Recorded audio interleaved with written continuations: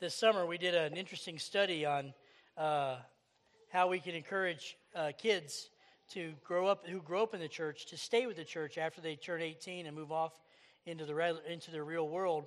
And one of the things they talked about was children's sermons and how this must be a dying thing. Mike, can you believe that that's a dying thing, that most churches don't do children's ministry? Do you realize that only 2 in 10 pastors in America do a children's sermon every Sunday? I know it's the only part that I really get anything out of, because the rest of it's just... Anyway, I probably shouldn't say that. That would be bad. I mean, that's not good. Anyway, so if you have your Bibles, I encourage you to open up to the book of Habakkuk. And yes, we're in the book of Habakkuk. And if you don't know where Habakkuk's at, I hope you have tabs in your Bible that will help guide you there, because that will give you the closest approximation of where it's at. If you have an Al Weeks authorized study Bible, it's on page 1446. So you get that, Mike? I know you got my Bible, so, yeah, I'm just kidding. It's in between the prophet Nahum and Zephaniah in the Old Testament. He's considered a minor prophet, but there's nothing minor about this prophet. He is asking questions that are deep and abiding, questions I think that are relevant to today. And, in the case when we're doing Old Testament studies of prophets, oftentimes we look at how the prophet is relevant to us today. And so a lot of times what we end up doing is we take the message that the prophet gave to a people a long time ago and try to modernize it and bring it to us today. And you see that in a lot of your current marketing. I'll never forget some of the books and the little things that have been written. The Prayer of Jabez is probably my favorite, and how a fellow got this prayer in the Old Testament. So an amazing prayer about enlarging tents and increasing sizes and things like that. And he wrote an entire series about it, made lots of money on it. And if you really just read the context of that, it doesn't really fit with what they're trying to ask for. It was definitely a prayer for a people at a time. Can we not latch on to the promises of God in the Old Testament and bring them forward to the future? Yes, of course we can do that. But the goal here is not to over-spiritualize the prophets, because when that happens, you have a tendency to branch into spiritual lies. And that's not something we want to do. But we do want to be able to take the message of the prophet that God gave Habakkuk and use it in our lives today, and to see how we can find a path forward with this. Now, with Habakkuk's case, he's dealing with things that were relevant to them back 2,000 years ago and plus, and relevant to us today. He's dealing with issues of politicalness. He's dealing with issues of social anxiety and frustration. He's dealing with money. He's dealing with evil that's present in the world. And he's asking God some serious questions. And last week was a tough week for me as I was studying and reading and preparing for this sermon. As I'm looking at this question that was deep in the mind and the heart of Habakkuk. And the whole time I'm thinking that the most important thing to remember when reading any of the prophets is that the prophet, first and foremost, had to be relevant to the people he was originally speaking to. And so I tried to put myself in the place of the original audience, but every time I would do that, I just kept being brought to the current events that were happening in our day.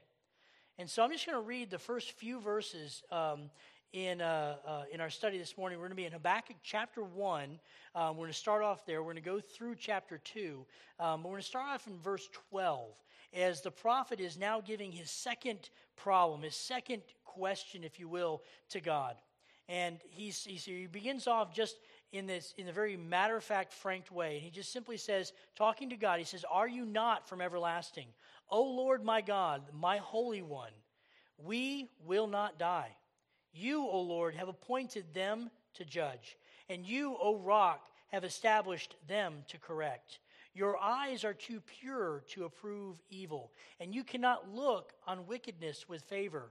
And here's the question. 2 questions he asks. He says, "Why do you look with favor on those who deal treacherously?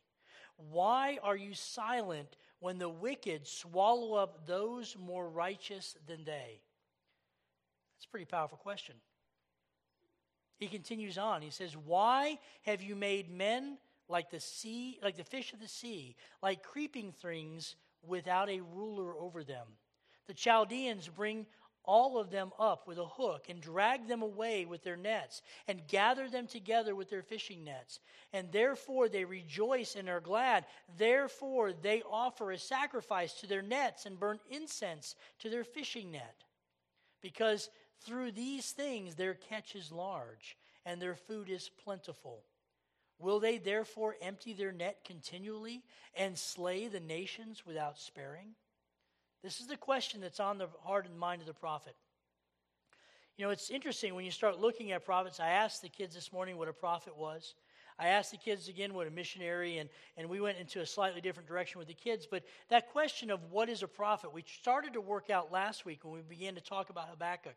And prophets were a lot of times we think of prophets, we think of those sweeping things like Revelation or Daniel or Ezekiel. We think of those visions like we see in Isaiah or Jeremiah, where you have these huge prognostications of the future. And we want to write down what the prophet says because we know he's speaking about the future. But the reality is that the majority of the ministry the prophets had was not a ministry of telling the future. It was what we would call forth-telling. They were simply telling the word of God. They were, in many ways, the conscience of the people as they began to reflect what God was telling them to the people and what the people were wanting to tell God back. And so there was this constant interplay. They were sort of in between as they shared the word of God to people that needed to know it the most. And I talked about Habakkuk, and if you read about Habakkuk, we don't really know much about him. All we know is that his name was Habakkuk. We know that he was a prophet, and there are very few prophets that were called prophets in the Old Testament, only 2 others besides Habakkuk. Other than that, we don't know where he came from. We don't know his father. We don't know his mother. We don't know anything else about him. But we know that he was what I like to call a bare-knuckle preacher, an eyeball-to-eyeball preacher. He was the kind of guy, if you look at the way he's written here and just extrapolating from what he's read and the I guess the forwardness, his ability to come into the presence of God and be able to look God in the eye and ask him these kind of deep and abiding questions in a time when you didn't do this with God. I mean, understand this, that during this time, there was no open altar where people could just come and freely ask questions of God. We have an amazing altar here, and at the end of the service, we're going to give people a time to come up and pray or to take care of any business they need to, but the reality is, this didn't exist in the Old Testament. God dwelt in the Holy of Holies behind a curtain, behind another place that was holy and set apart. And the only people that could go into that spot where God really manifested on a regular basis was somebody that had to spend hours and days preparing himself. And even then, there was a chance that if he stepped in that room, he'd be slain instantly. I mean, I don't know what it's like. I don't know if I could preach with a rope tied around my foot. I mean, think about it. That's exactly what the priest would do. The high priest would go in the Holy of Holies, and he had a rope around his foot because if he said or did or wasn't pure in his heart's thoughts, motivation, God would kill him dead, and they would have to yank his dead body out of the Holy of Holies. I mean, that's just weird. But I think if I did preach with like a rope around my foot, that would give a whole new take on what I'm saying up here, right? Maybe a little more authority than just Al Weeks, but I don't want it to take authority that's not mine because it's not about me, it's about Jesus Christ. And so when we're studying this and we're looking at this, we need to realize that he was asking a question of a holy God that was really something that potentially could get him killed. Now we are encouraged when we see this because God wanted us to know that he is available to us to ask some of these big questions. Look at the questions he's asking. Look at the question he's asking. He says, "Are you not from everlasting?" That seems like a basic question.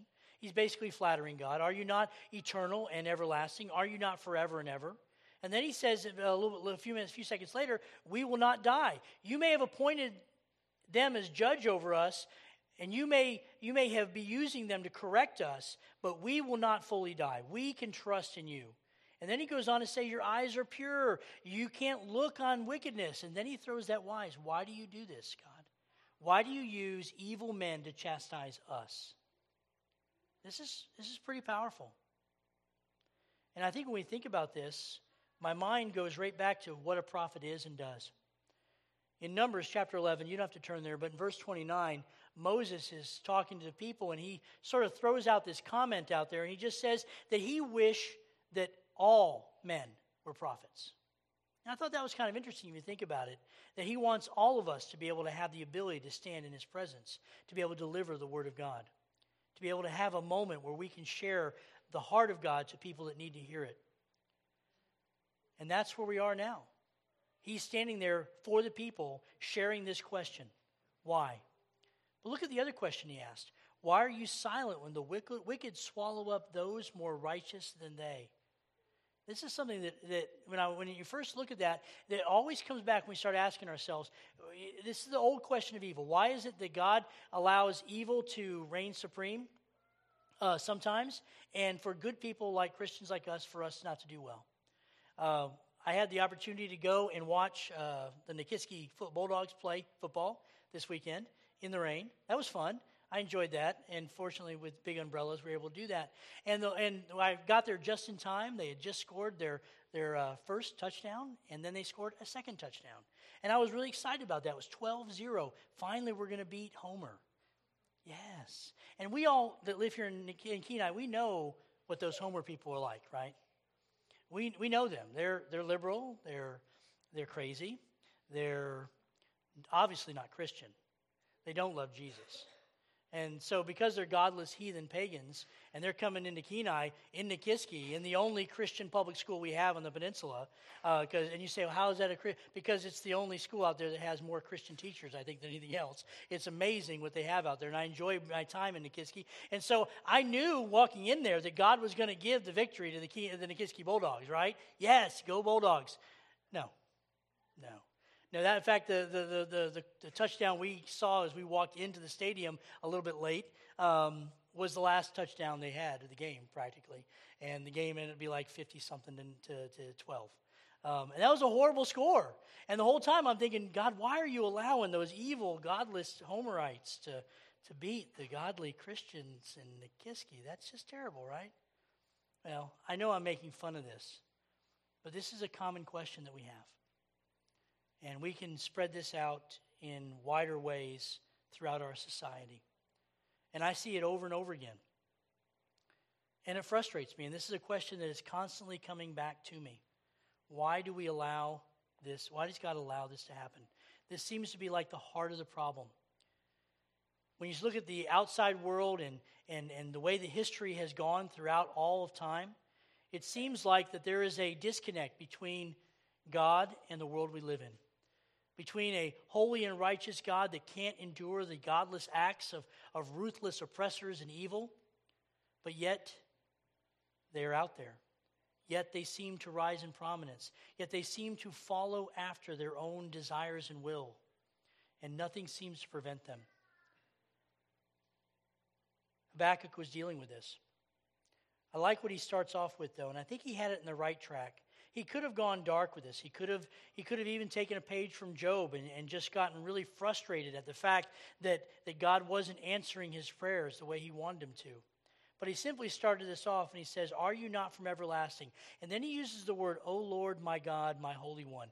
That phrase that's there is actually the word Yahweh. Okay? That's the covenant name of God. It's not often that you see a prophet that invokes the covenant name of God in a discussion like this. The reason why he's invoking the covenant name is because he wants God to remember the covenant that he had with Israel, the covenant that was going to protect them and guide them. He's thinking in some way that he can flatter God and in many ways sort of move God where he wants him. And then he just simply says, "We're surely not going to die. You have appointed them to judge, yes, and you are the rock, and you have established them to correct us." And so not only is he bringing the covenant name of God, but he also channels a little bit of Moses. Notice what he does there. He says, "You are the rock," right? Now, if you're a biblical scholar and you like the life of Moses, like me, I love the life of Moses, then you'll know that Moses had this thing with rocks, didn't he? And there was this moment there when the people were like, "We're thirsty, we're going to die in the desert." And he's like, chill out, let me talk to God, right? He said that, those exact words, right? And well, sort of, like paraphrase. And then he goes up and he's told to strike the rock, and the rock splits open. But that rock actually has a strong significance with Israel. And you see that rock popping up all the way through the Old Testament every once in a while. And it actually shows up in the New Testament that talks about the fact that rock was actually Jesus. And when it starts giving the idea of the living water that Jesus is, it was hearkening all the way back to the days of Moses when that rock gave water out for the people of Israel. And it was known as living water, water of life, if you will. And so he's connecting to the Moses. He's connecting to all the covenant that God had laid out his people. And then he's flattering God a little bit because we know your eyes are too good to even look upon evil, O Lord. He says that you can't even look at wickedness. So he's throwing that out there because he wants them to see this, right? But he has some frustration. See, we know he knows, and he spent his time reading Isaiah. He knew the contemporaries that were out there with Jeremiah and the other prophets. He understood exactly the way God was. He knew that God was holy in a way that no other God in that world was. In other nations, there were gods that had a level of holiness, sort of, in their theology. They would say their God was holy in the sense that they were other than themselves, but they weren't necessarily good. In fact, most of the ancient gods in that day and age were just reflections of the evil of humanity on a bigger scale. If an individual was greedy, then his God was going to be even more greedy. If an individual was evil in the way of taking lives or doing things like that, their God would be even more so.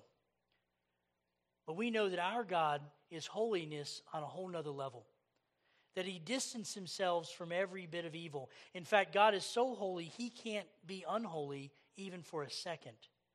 And that's basically what he's saying in those first few words.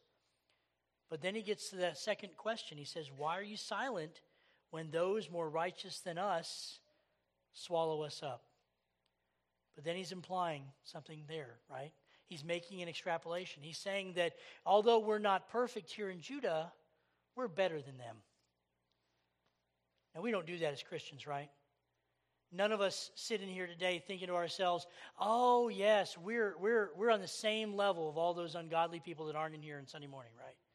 Yeah, all those people that chose to sleep in and not come to church and not give their life to Christ, we're not any better than them, right? We all think that, right? Because that's the right way to think. No, of course not.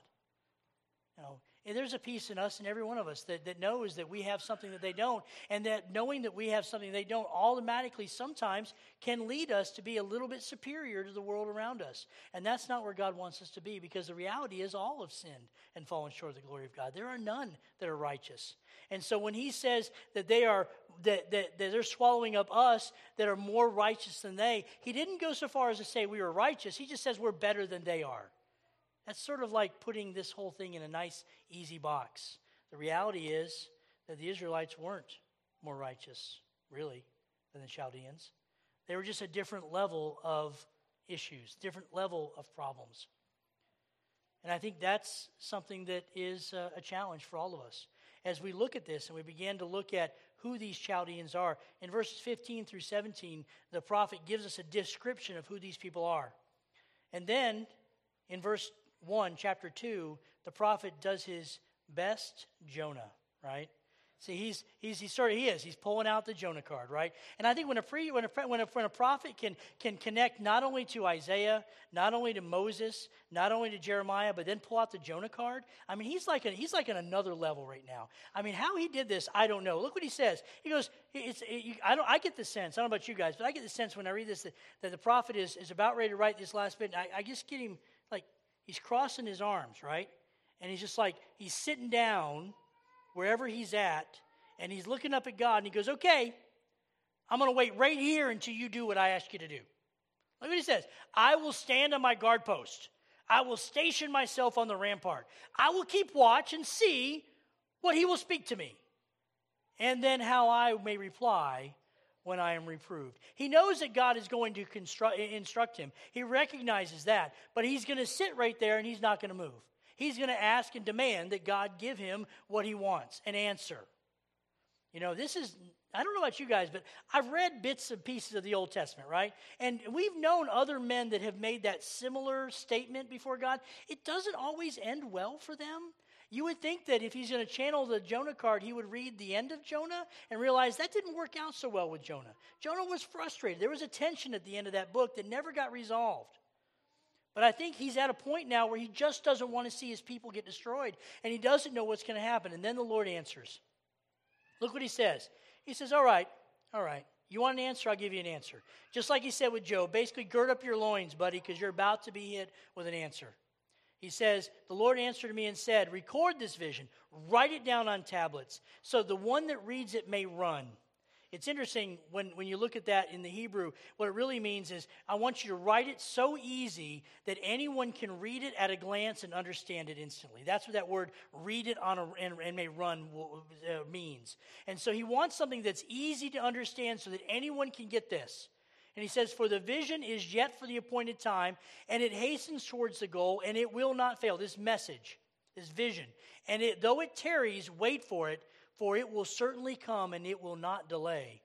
And then he gets into his frustrations. God begins to lay it out. He says, behold, as for the proud one, his soul is not right with him. But the righteous will live by faith. I want to stop there for a second because you need to understand something. That when we start looking at verse 4 through about verse 8, our first idea is, he's talking about the Chaldeans. He's dealing with the individuals that are going to come in and how he's going to deal with the bad people eventually, right? That's what we really want in this story. We want the king to come in and deal justice rightly to those that deserve justice. And so we're waiting for that to happen in this book. We're waiting for God to say, I hear your request. It's going to get tough. I'm going to chasten you, but then I'm going to take care of the Chaldeans, right? I'm going to handle them in a way that they've never been handled before, and they're going to be left just utterly devastated. That's kind of what the prophet wants. He says, is there any silver lining in this? But that's not what's happening here. Actually, the reality is, the next few verses, God is laying out his case for Judah. And so when we're reading about this in Judah, I think we need to ask ourselves, how do we fit in this? Look what it says, behold, as for the proud one, his soul is not right within him. The words there literally mean twisted up. That's weird. He says, the proud one, I don't like. Look what it says, the next says, but the righteous one will live by faith. That particular passage may sound familiar to you. In fact, it's used 3 times in the New Testament. It's mentioned in the book of Romans, chapter 1. It's mentioned in Galatians, chapter 3. And it's restated in a different way in Hebrews, chapter 10. I'm going to read that to you just now because I want you guys to get this. You can turn there if you want to, but you don't have to. I'm just going to read it out. The writer of Hebrews says, for yet a little while, the coming one will come and will not delay. But my righteous one shall live by faith, and if he shrinks back, my soul has no pleasure in him. That's not exactly what Habakkuk is saying. It actually takes the verse, flips it up on its end, and gives a different connotation. So the writer of Hebrews is not giving us a word-for-word translation. He's giving us a modern, contemporary version of what this verse means to the heart of God. And we know that the New Testament is as inspired as the Old Testament. We know the book of Hebrews, the writer of Hebrews, was inspired by God. We know that it would not be included in our scripture if it were not God-breathed for us. So when God breathes this and rewrites his passage in Habakkuk, we should take note. He says, my righteous one shall live by faith. We got that. We can live by faith. We understand that. But then he goes a step further and says, and if he shrinks back, my soul has no pleasure in him. Now, as Baptists, we don't like that verse. Because as Baptists, we stand on the one thing we stand on above all else is the idea of eternal security, the idea of once saved, always saved. This is an argument that lots of people have, and I know some of you may not be 100% where I'm at with this. But this is a question that we need to ask ourselves, because the idea here is that the prophet is saying that in Hebrews, as well as sort of giving us the idea here, that a proud man that depends upon his own self is not right with God.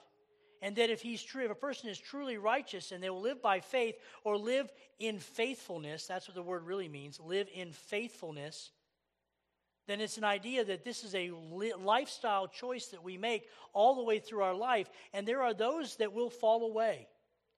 And we need to ask ourselves, was salvation really theirs? And so when we look at these passages and we start asking ourselves, where are we in this? How can we take something out of this? And I look at the list of frustrations that God has.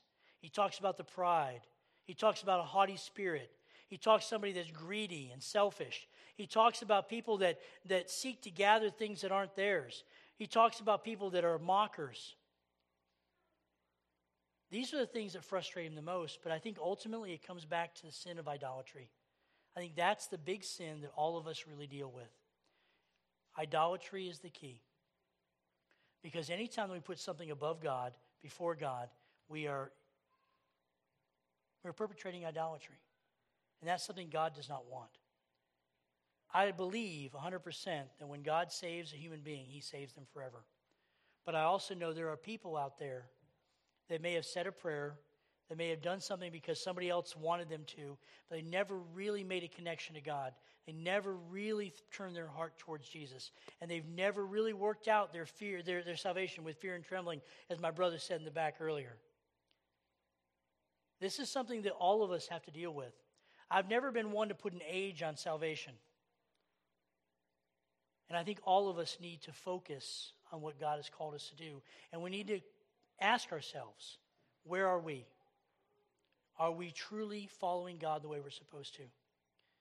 The last part of this chapter deals with what I like to call the woes, the 5 woes of Habakkuk. I'm not going to read them to you, but I want you to look at them. You see them in verse 6, in verse 9, in verse 12, and then he finishes up in verse 15, and then verse 19. And all these woes sort of lay credence to all the frustrations that God has for the current church of the day. And I think that many of those woes you'll find in our churches as well, because we tend to focus way too much on the things that we have, on our ability to be able to accomplish things without God's power, and we rest too much in our own authority and not enough in God's. That's where we are most of the time. The final verse in chapter 2, God sort of sets it all into perspective. He says, "But the Lord is in his holy temple. Let all the earth be silent before him." God's done answering questions. He's done dealing with this question of the problem of evil and good. If you don't know God, then you don't understand how good he really is. If you know him, then you have to have faith that he is going to keep you close to him no matter what, and his goodness is going to reign supreme. He says, "The Lord is in his holy temple. Let all the earth be silent before him." That's something that we can take to heart and be silent in front of the Lord. This is the questions that we have. When we have questions, we need to go before the Lord and ask him. And then when he gives us an answer, especially a tough one like this, we need to accept it. You know, God never actually deals with the answer of Habakkuk's claim. He never actually said, this is why I'm using the Chaldeans. This is what I'm going to do. This is how I'm going to do this. This is how I'm going to rescue some of you. This is how I'm going to bring salvation to the nation. This is how I'm going to bring out my Messiah in the end. He doesn't explain any of that. And I often wonder why he didn't do that. I mean, here's Habakkuk, a holy guy of God. He's a fellow that was laying out his heart before the Lord. He was serving the capacity. He was giving what he could to the Father. The Father was taking a moment to answer his question, which he normally didn't do, as far as we know, in regular time back then. And so you would think that he would give him a better answer than this. And the only thing I can come up with is there are times that when my child, when he was little and young, would come up to me and ask me something, and I would say, no, you can't have that. I didn't get into a long discourse of why it's bad for him, how it's going to hurt him or her, how it's going to cause them to go down a life of misery and destruction and irritation, how giving them this candy bar today is going to set them down that road of addiction to sugar, and other problems. I didn't do that to my kids. I just accepted the fact that they were children and they didn't understand my plan and that I couldn't explain it in a way they could understand, and they just simply need to be quiet, listen to what I tell them to do, and do it. And I think that's part of what God is telling us now. I know in our world today we're struggling. There's a lot of political issues, hot buttons are today. And I look at the prophets of the Old Testament. Those guys in the Old Testament, they kept abreast of the times. The prophets knew what was happening. I've taken a sabbatical from the news because the news irritates me. The last few times that I've watched the news, I just get more and more mad at the television, at the newscasters, at the frustration of the politicians. And I think to myself, I wish I could just live in a place where I didn't have to deal with any of that garbage. But the reality is God has not saw fit to put me on a deserted island with all the food that I can eat and a life of luxury beyond that. That would be nice, wouldn't it? I think it would be awesome. Eric, if I had an island, would you come and hang out with me? Would that be good? You'd never leave. Well, the problem is, as soon as you got there, there'd be problems.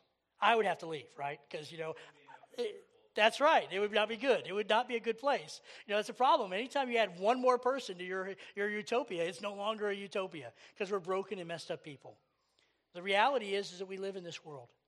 And I was really encouraged when I heard that my brother Jesse was wanting to run. And I know some of you are saying, well, isn't that horrible? You only have the one candidate. I would be overjoyed if every single candidate that wanted to run for office in and around our community came here to our congregation, shared their testimony, shared their vision, and allowed us as a congregation to pray over them. Imagine what it would be like if our politicians said, I'm going to submit myself to the authority of God. And as you, the children of God living in this community, I want you to hold me responsible.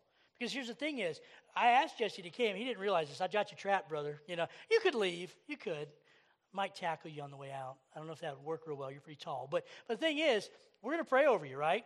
And what that means is that we're praying over you, that God is going to watch over you. He's going to protect you. He's going to guide you. And then what we're going to do? We're going to watch you.